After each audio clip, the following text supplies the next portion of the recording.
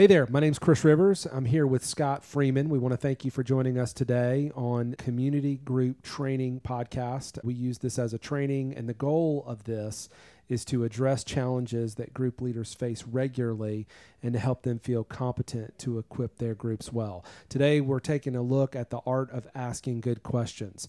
As community group leaders, this is a crucial part of getting to know our group members, helping them to clarify and articulate what their thoughts are, and allowing us to wisely speak into the situation with biblical direction. So with that said, let's jump into this episode of Community Group Training. Scott, great to see you today. Glad you're here. Yeah, excited to be here, and excited about this topic. I think it can really be beneficial to our leaders. Yeah.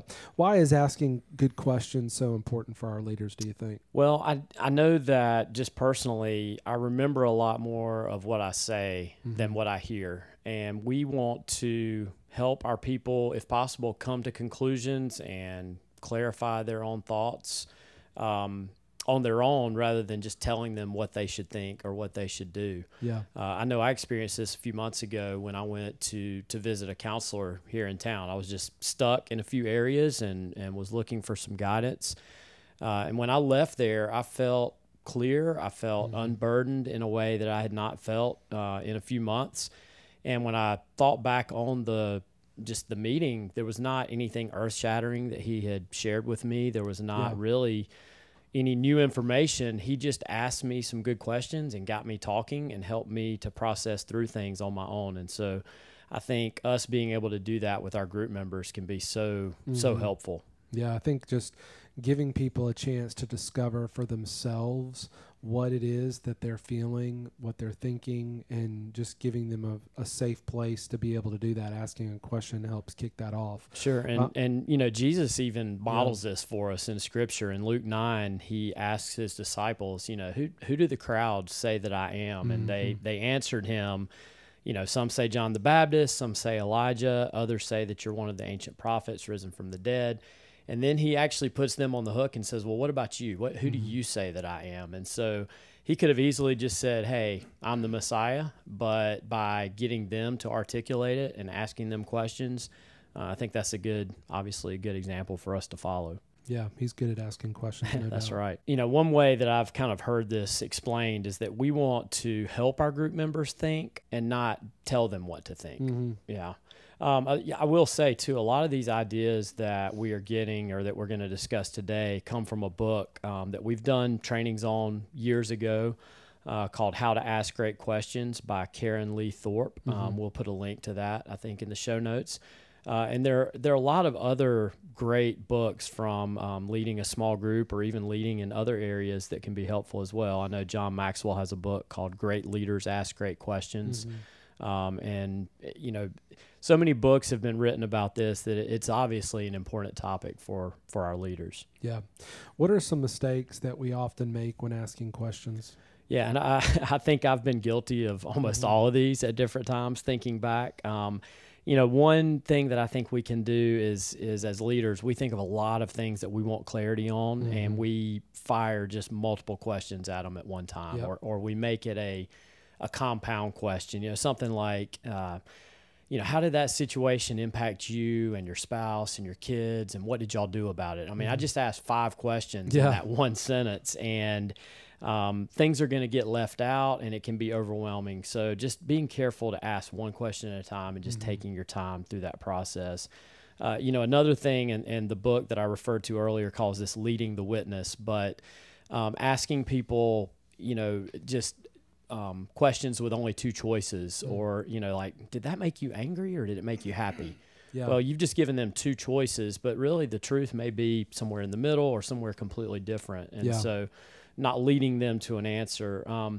I think sometimes especially when it's an awkward question, we can try to sugarcoat it or soften the question a little. And honestly, the better approach is just to be direct and ask exactly what you're wanting to ask, rather than trying to be indirect about it. And then I think anyone who's a parent of a teenager can relate to this one, but asking questions that can't be answered with either yes or no, or with a one-word answer.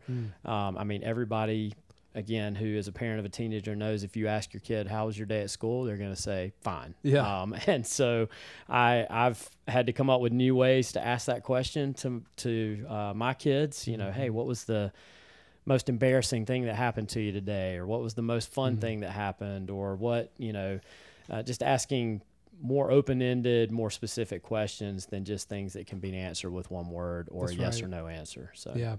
Many years ago, we had a leadership retreat, and we had Peter Hubbard, who's a pastor locally here in the Greenville area. He did a talk on asking good questions. I feel like that was very helpful for me when I first heard that teaching. We'll provide that teaching in the show notes.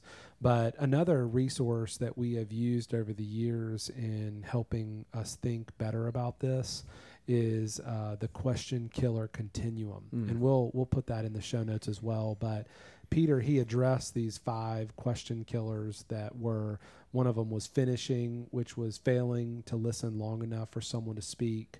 One of them was firing, which is multiplying questions too rapidly. what we've already That's right. mentioned. Yeah. Fixing, which is launching too quickly with responses. Faking, which is listening without listening.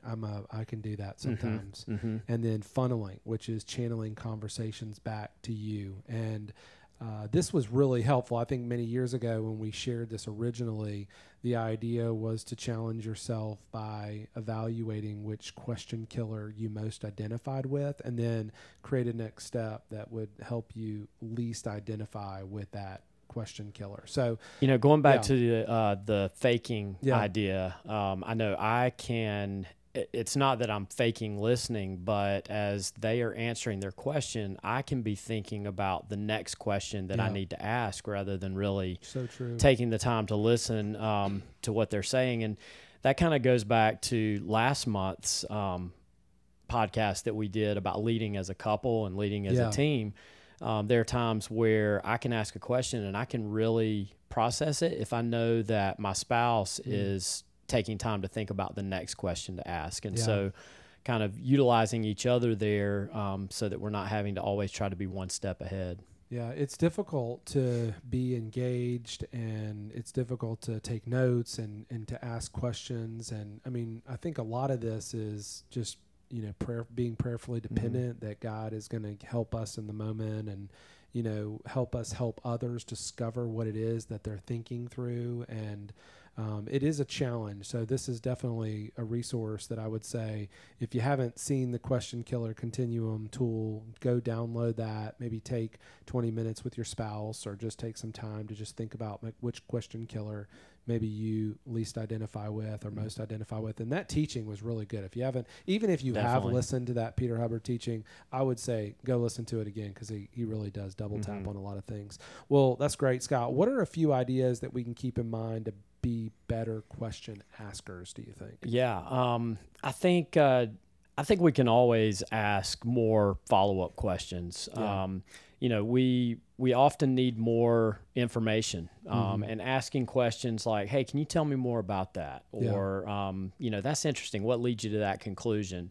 I know in that teaching that we referenced from Peter Hubbard, he talked about being in a hospital room where he had no idea what to say, what the person needed from him.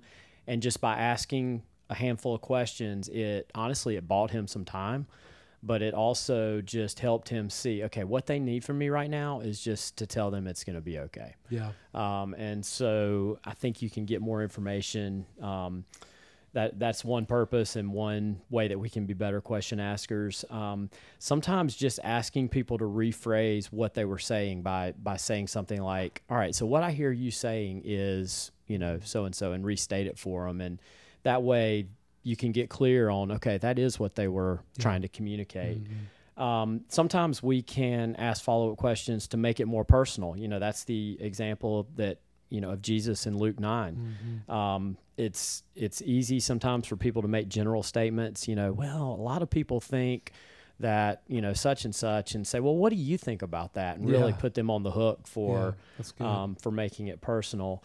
And then one rule of thumb that I've kind of gone by is I try to ask one more question than I think I need to. And, you know, sometimes that can, you ask enough questions and it kind of gets to an awkward point, and asking one more question after that awkwardness arrives is really the one that you need to ask. One thing that comes to mind, one of my roles here on staff used to be to meet with all premarital couples. Okay. And one question that I had to ask as part of that process was where they were intimacy-wise. Had they been intimate in their relationship up to that point?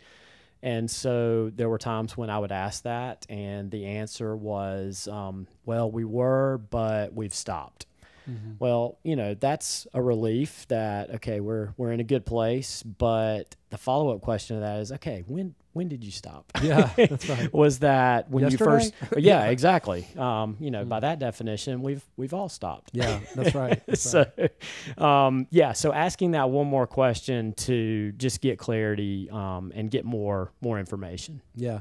I think that is definitely a big. I mean, it's a skill. It's a muscle that you got to figure out how to use. You might not use that muscle all the time. Sure. And I will say too, sometimes that follow-up question that you need to ask, we've got to be wise as leaders about the appropriate setting and timing of that. It may be that does not need to be done in the group context, that question, you need to follow up with that after the meeting when it's one-on-one.